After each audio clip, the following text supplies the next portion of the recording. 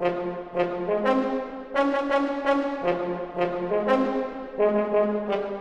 and welcome to the Verity Podcast for Thursday, February 1st, 2024. The only podcast that's separating the fact from the narrative spin. I'm Adam Clark. And I'm Eric Steiner. Here's a look at today's top stories. Big tech CEOs are questioned on child safety.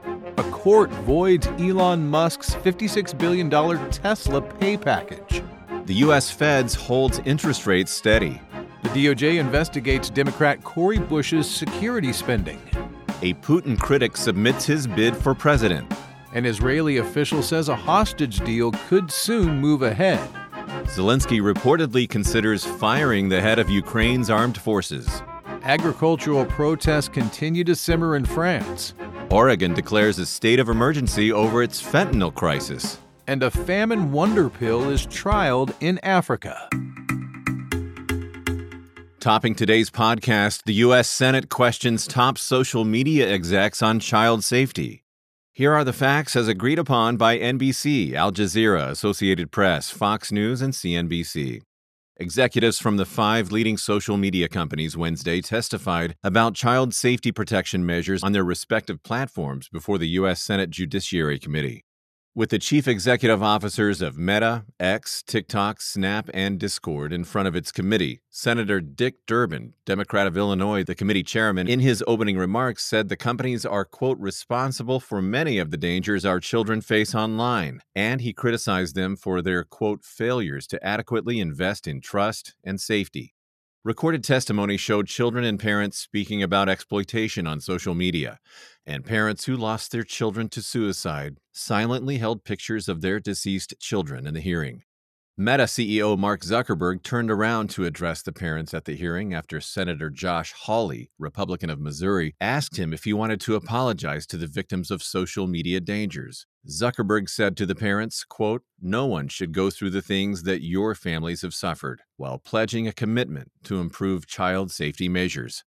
Meanwhile, TikTok CEO Shou Zi was questioned about his ByteDance-owned company's affiliation with the Chinese Communist Party. Chu repeatedly denied any affiliation with the CCP, insisting that he only serves his country, Singapore, and that only ByteDance's companies based in China are required to share data with the government.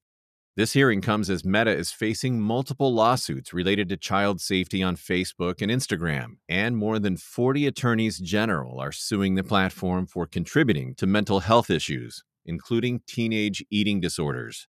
Eric, thank you for laying out the facts on our first story today. I'm going to start our first round of narrative spins with a narrative A provided by the Gateway Pundit. Congratulations are due to the bipartisan group of senators who are taking on this issue and confronting these CEOs who are profiting off the exploitation of children. Wednesday's hearing was a step in the right direction. Still, much more needs to be done to protect children from the dangers of social media exploitation, because too often these platforms have placed profit above safety. And The Guardian gives us narrative B. These CEOs are truly sorry for any harm their platforms have caused. Many families have dealt with unthinkable suffering. But as studies have been released to help better mitigate the harms, the platforms are doing what they can to implement controls and tools to make their sites as safe as possible. More will be done moving forward to provide security for kids and improve industry standards. And the nerds at the Metaculous prediction community are going to get things started with their first nerd narrative. They think that there's a 20% chance that TikTok will be sold to a U.S. entity before 2025. How much would you pay for TikTok, Eric? How much do you think it's going to be sold for? My gosh, that's going to... I don't know, but I bet you time's running out. Okay. TikTok, as you say. Got it. A Delaware court voids Musk's $56 billion Tesla pay package. Here are the facts as agreed upon by Bloomberg, Guardian, Yahoo France, and BBC News. On Tuesday, a Delaware judge annulled the $56 billion pay package Tesla awarded to Chief Executive Officer Elon Musk in 2018, ruling that the company's board had failed to justify the, quote, unfathomable sum. In striking down his excessive compensation, Judge Catherine St. J. McCormick questioned whether Tesla could establish that the money was, quote, necessary to retain Musk and achieve its goals. As per Tesla's stock value on Tuesday, the 10-year pay deal would reportedly be worth around $51 billion, approximately 25% of Musk's $210.6 billion estimated worth. Tesla had agreed to pay Musk $21.3 million stock options in 12 tranches tied to multiple milestones, including taking the electric vehicle maker's market value to $650 billion.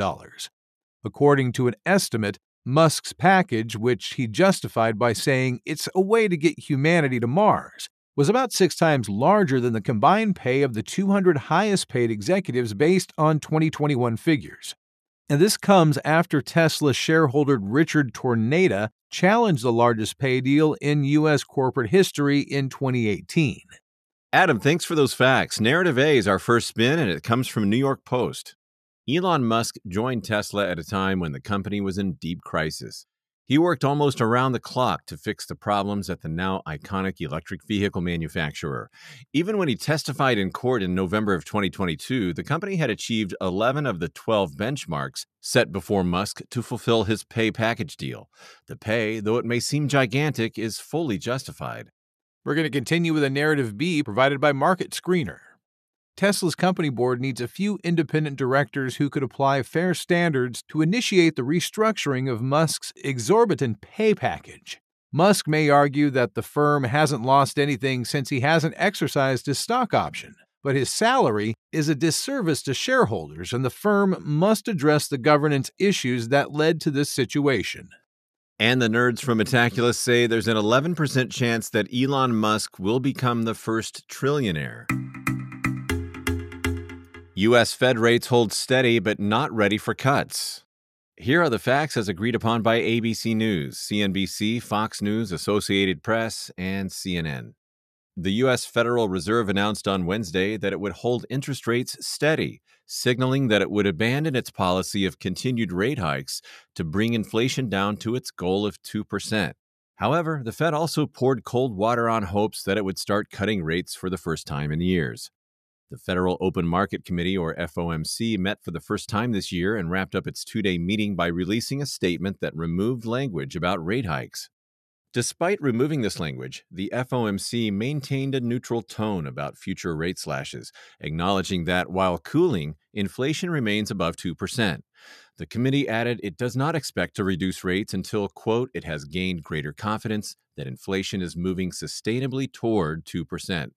The benchmark rate remains at a 22-year high of roughly 5.4%, and Fed Chair Jerome Powell said that the central bank will likely hold rates steady at the FOMC's next meeting in March. As inflation soared over the last 2 years, the Fed implemented 11 consecutive rate increases before pausing rates as inflation cooled. The rate pause was widely expected, but the stock market fell Wednesday afternoon after Powell signaled that rate cuts aren't on the horizon in the coming months. The Dow Jones fell 0.8%, while the S&P 500 and NASDAQ Composite fell 1.6% and 2.2% respectively. Meanwhile, labor reports released Wednesday indicated that job growth and wages are slowing down, and the Labor Department reported that a key employment index increased at just 0.9% in the fourth quarter of 2023, the smallest rise since the second quarter of 2021. Thanks for the facts, Eric. The spins are going to start with the establishment critical narrative provided by the Economic Policy Institute. Thankfully, the Feds seem to be moving beyond its overly hawkish policy of nonstop rate hikes, but instead of keeping rates constant and stalling the economy until inflation reaches 2%, it should cut interest rates immediately and allow the economy to grow.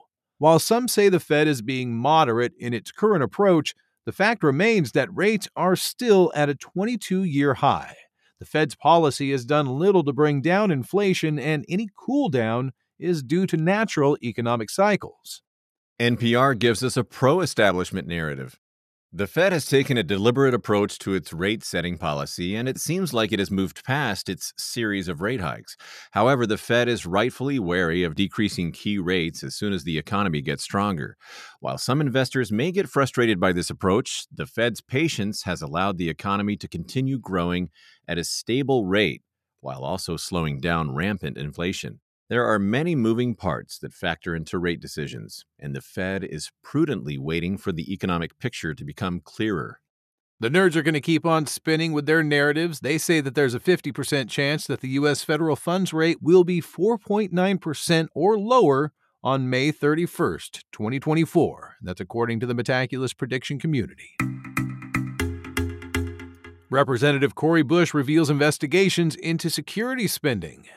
Here are the facts as agreed upon by Fox News, Open Secrets, the website formerly known as Twitter, New York Times, and Associated Press. The U.S. Department of Justice, or the DOJ, has begun investigating U.S. Representative Cori Bush's financing of private security services.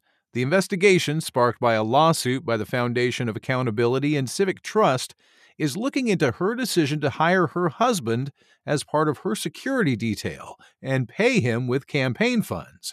In her statement confirming the investigation, Bush claimed that her use of campaign funds on security services was, quote-unquote, permissible and in compliance, quote, with all applicable laws and House rules. She cited relentless threats and her physical safety and life as justification for the expenditure. She further stated that her husband's employment within her security team was, quote, at or below a fair market rate. Bush maintained that her campaign is, quote, fully cooperating with the DOJ's reviewing while also accusing, quote, a number of investigators, including by the Federal Election Commissions, or the FEC, and the House Committees on Ethics, to be the result of frivolous and baseless complaints.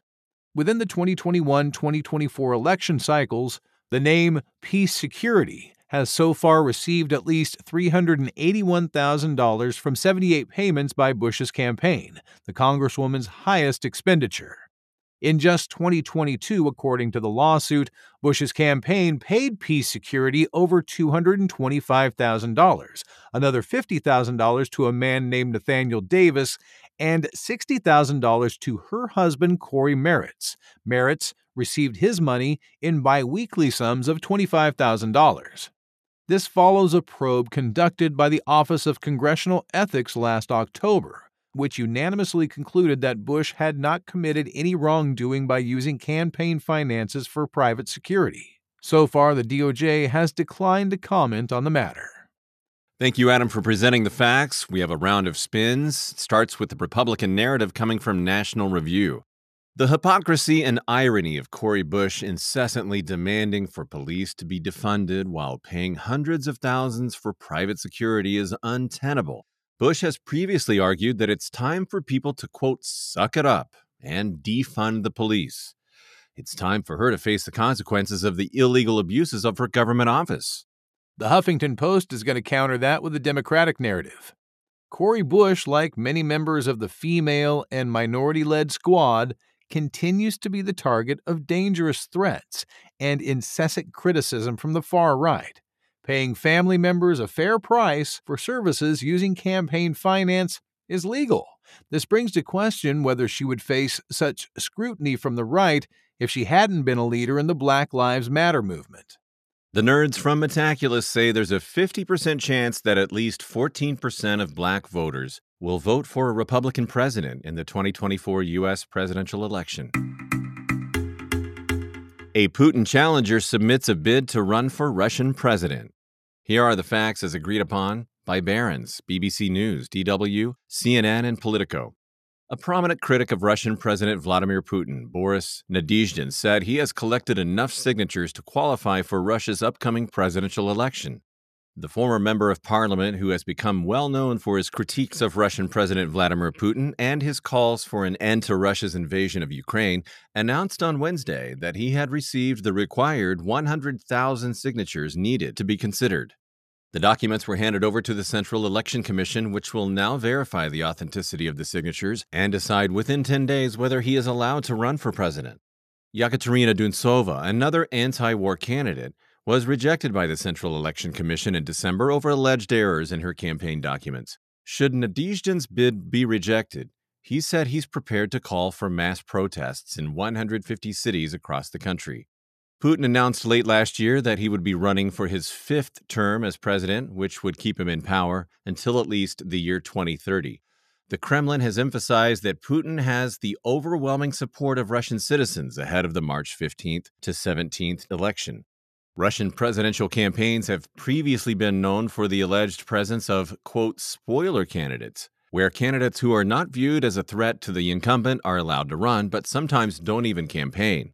This presidential race, however, has become marked by the so-called, quote, spoiler candidates dropping out of the race before it even begins and expressing support for current President Putin. Thank you, Eric. Politico's going to start these spins with the establishment critical narrative. Despite his overwhelming outpouring of support, it would be surprising if Nadezhdin isn't barred from running for president, giving Putin's history of persecuting political rivals and shutting down any genuine political opposition. Democracy in Russia is performative, as no candidates actually capable of beating Putin are allowed to run, something that must change if Moscow wants to align with the rules-based international order. The Moscow Times has the pro-establishment narrative. None of the other candidates campaigning against Putin stand any chance due to the president's current popularity. All of Russia is united in favor of this long-standing successful leader. At times of turmoil, like Russia being at war with Ukraine, it's especially important that the Russian people come together and vote for stability in the face of a threatening hegemonic West. And the nerds are going to keep on spinning. They think that there's a 50% chance that Vladimir Putin will cease to hold the office of president of Russia by October of 2028. And that's according to the Metaculus prediction community. Recent news out of Israel says that the hostage deal could move ahead. Here are the facts as agreed upon by NBC, Axios, Jerusalem Post, Washington Post, New York Times, and Huffington Post. An unnamed Israeli official told NBC on Wednesday that there are, quote, strong indications that a proposal regarding the phased release of Israeli hostages and a weeks-long ceasefire in Gaza will soon move ahead. However, the proposal, which is still being worked on, must be approved by the ruling cabinet, after which the Israeli public would have 24 hours to contest it before it becomes official policy. As negotiations reportedly progress, U.S. Secretary of State Antony Blinken asked the State Department to review possible U.S. options for the recognition of a Palestinian state once the war in Gaza ends, according to two U.S. officials. U.S. policy, which hasn't changed, has traditionally been to only support the recognition of a Palestinian state as a result of direct negotiations between Israel and the Palestinian Authority.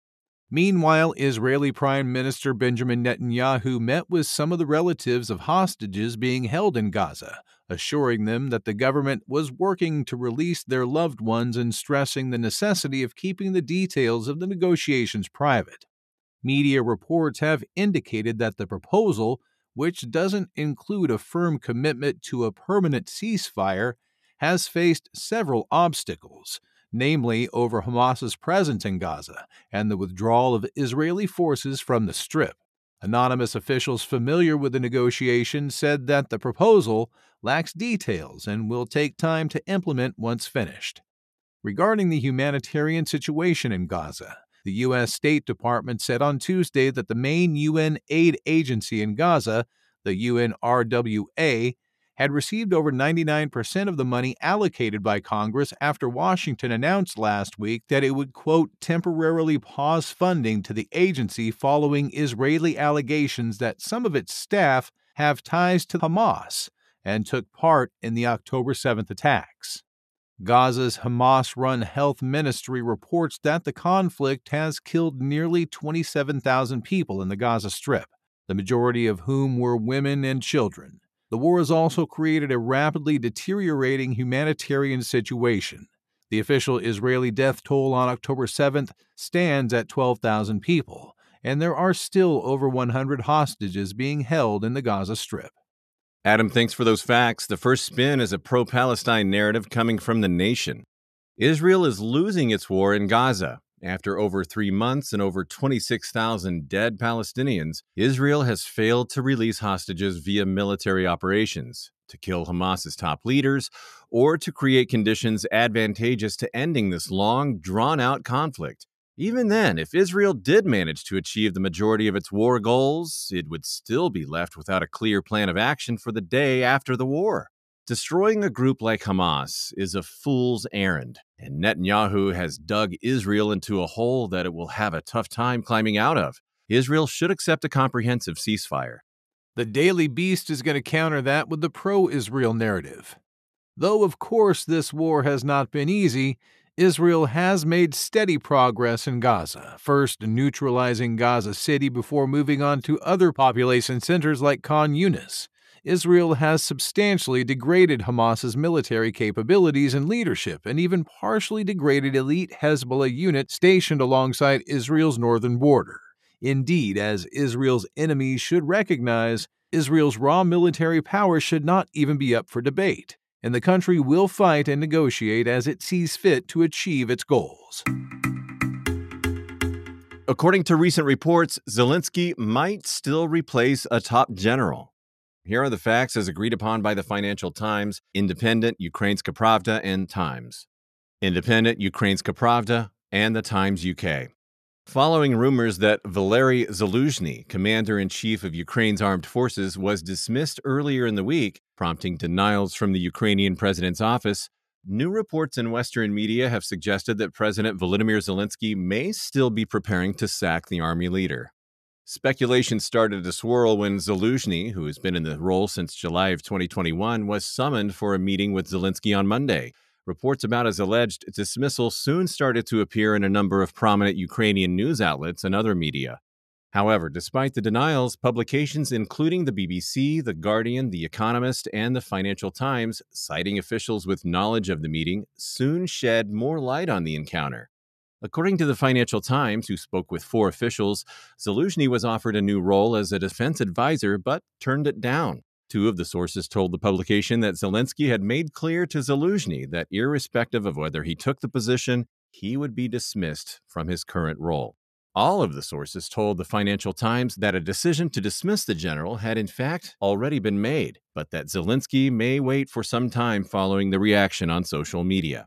Further complicating matters, the Times of London reported that once Zaluzhny returned to his office and told deputies, quote, "I'm packing my things," senior military commanders and international partners, including the US and UK, pressured Zelensky into reversing his decision.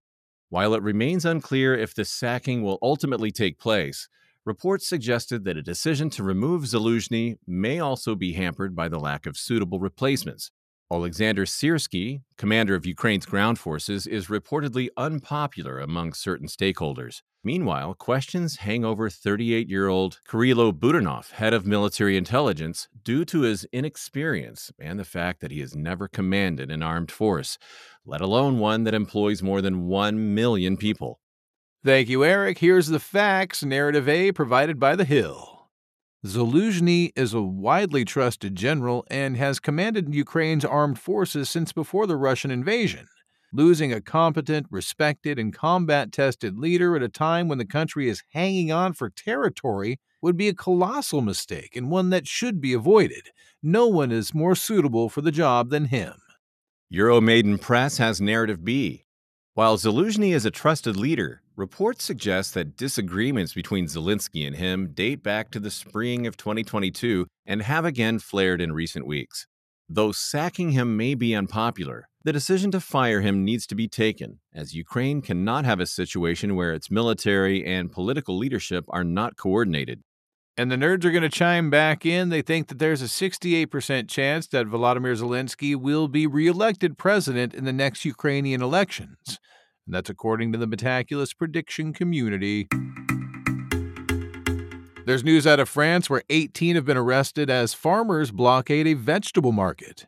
Here are the facts as agreed upon by France 24, Barron's, and Le Monde.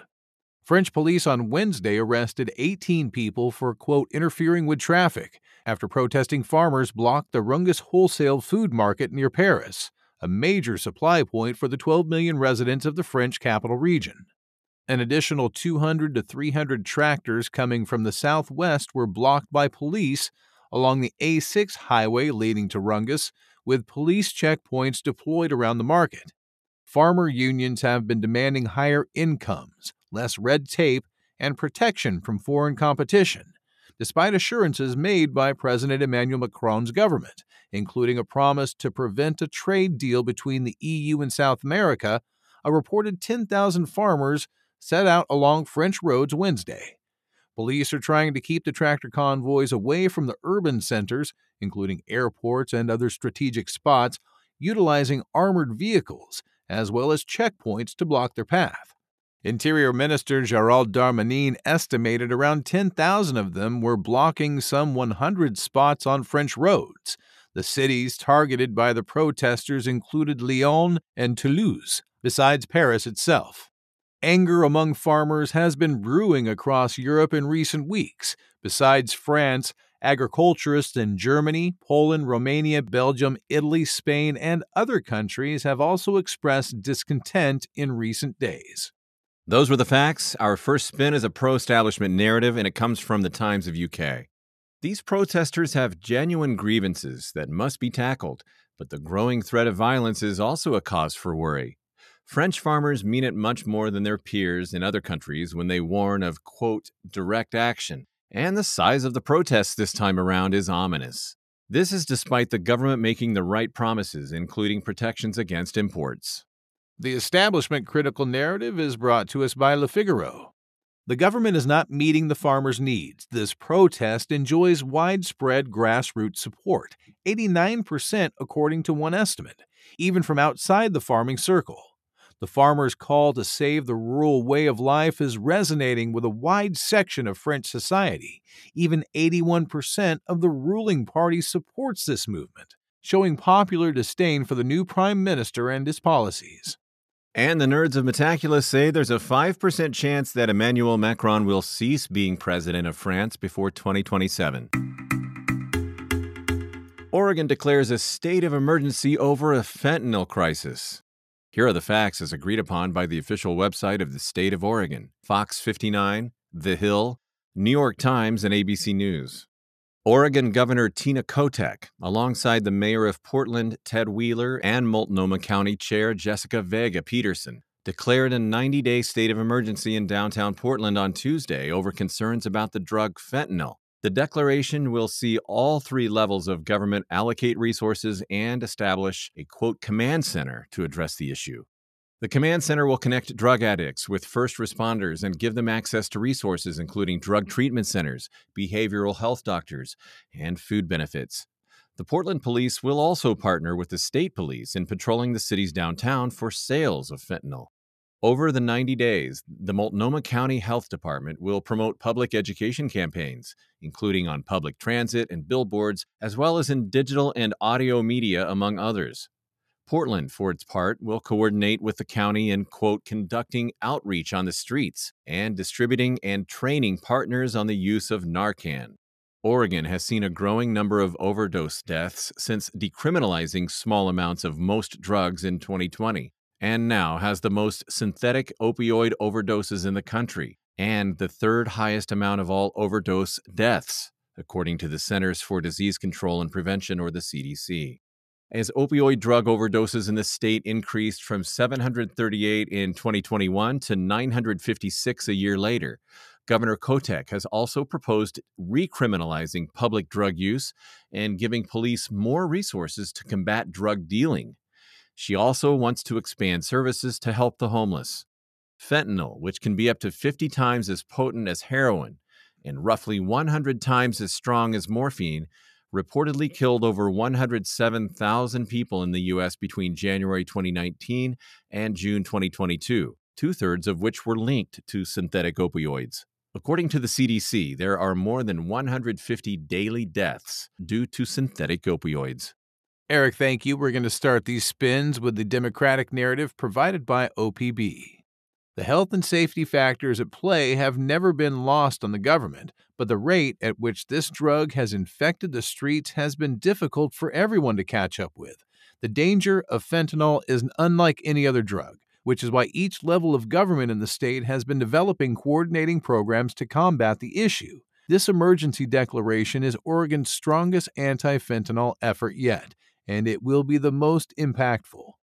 Daily Mail gives us a Republican narrative. All of the Democrats' favorite policies have come together to create this tragedy. After the city defunded the police in 2020, drug use and homelessness skyrocketed, prompting them to increase the police budget by over $5 million a year later. And after they decriminalized drugs, both drug addiction and overdose deaths soared through the roof. This is a man-made crisis that could have been avoided if the state, county, and city governments had chosen common sense over politics. Our final story today comes from UNICEF touting a game-changing nutrition pill for Africa. Here are the facts as agreed upon by The Telegraph, UNICEF, Zinhao, The Guardian Nigeria, and UNICEF Ethiopia. UNICEF has been trialing a new all-in-one nutritional supplement that combines 15 vitamins and minerals in Nigeria, Ethiopia, and Rwanda to address childhood malnutrition, as well as malnutrition during pregnancy, which can lead to several adverse outcomes including stunting and below-average growth in children. This comes as, since the COVID pandemic outbreak, the number of pregnant and breastfeeding women and girls affected by severe malnutrition has reportedly spiked from 5.5 million to 6.9 million. Delivered in multiple forms, the multiple micronutrient supplements are customized to provide optimal amounts of essential ingredients. The latest evidence suggests that this supplementation program can reduce low birth weight by 12%, preterm births by up to 8%, the rate of being small for gestational age newborn infants by 3 to 8%, stillbirths by 5%, and the overall 6-month infant mortality rate by 7%. In Rwanda, where 33% of children under 5 are stunted, and the maternal mortality rate is officially at 203 per 100,000 births, health officials announced in mid-January that the program would begin in 5 districts. In Nigeria, where the 2018 Demographic Health Survey showed that more than 3 in 5 pregnant women were anemic, the transition from iron and folic acid supplementation to multiple micronutrient supplements was announced this week. Officials stressed that the use of multiple micronutrient supplements was approved in 2021. The reported low-cost, high-impact 180-day supplementation program was previously implemented in multiple districts in 5 regions of Ethiopia to improve the health and survival rates of pregnant mothers and their babies as part of the prenatal care program. Thanks for presenting the facts, Adam. The first spin is a pro-establishment narrative coming from UNICEF, West Africa. Due to war and climate change, Sub-Saharan Africa is suffering the worst malnutrition crisis in the world, with tragically high numbers of children suffering from rapid weight and muscle loss and stunted growth. Systems must be put in place to better detect these ailments, after which these issues can be solved when the international community provides them with the necessary foods or supplements to grow properly and thrive. Then there's going to be an establishment-critical narrative for this story provided by Gray Zone. Climate change isn't causing regional conflicts and famines. In reality, it's the West and its non-governmental organizations, international organizations, and the propaganda outlets that are instigating civil strife. When governments in Africa refuse to play along with the likes of NATO and the U.S., the West responds by stirring up conflict, which results in the tragedies we see in the news today. Real solutions require addressing these deep systemic issues. The final nerd narrative of today's podcast, coming from Metaculus, says there's a 15% chance that there will be fewer than 375 million people in extreme poverty by 2030. Thanks for listening to the Verity Podcast for Thursday, February 1st, 2024. Each day we use machine learning to read about 5,000 articles from about 100 newspapers and figure out which ones are about the same stories. For each major story, our editorial team that extracts both the key facts that all the articles agree on and the key narratives where the articles differ. Find out more at Verity.news. You can download the Verity app on the Apple App Store or Google Play. For Adam Clark, I'm Eric Steiner, inviting you to join us next time on the Verity Podcast. Happy birthday to Eric today.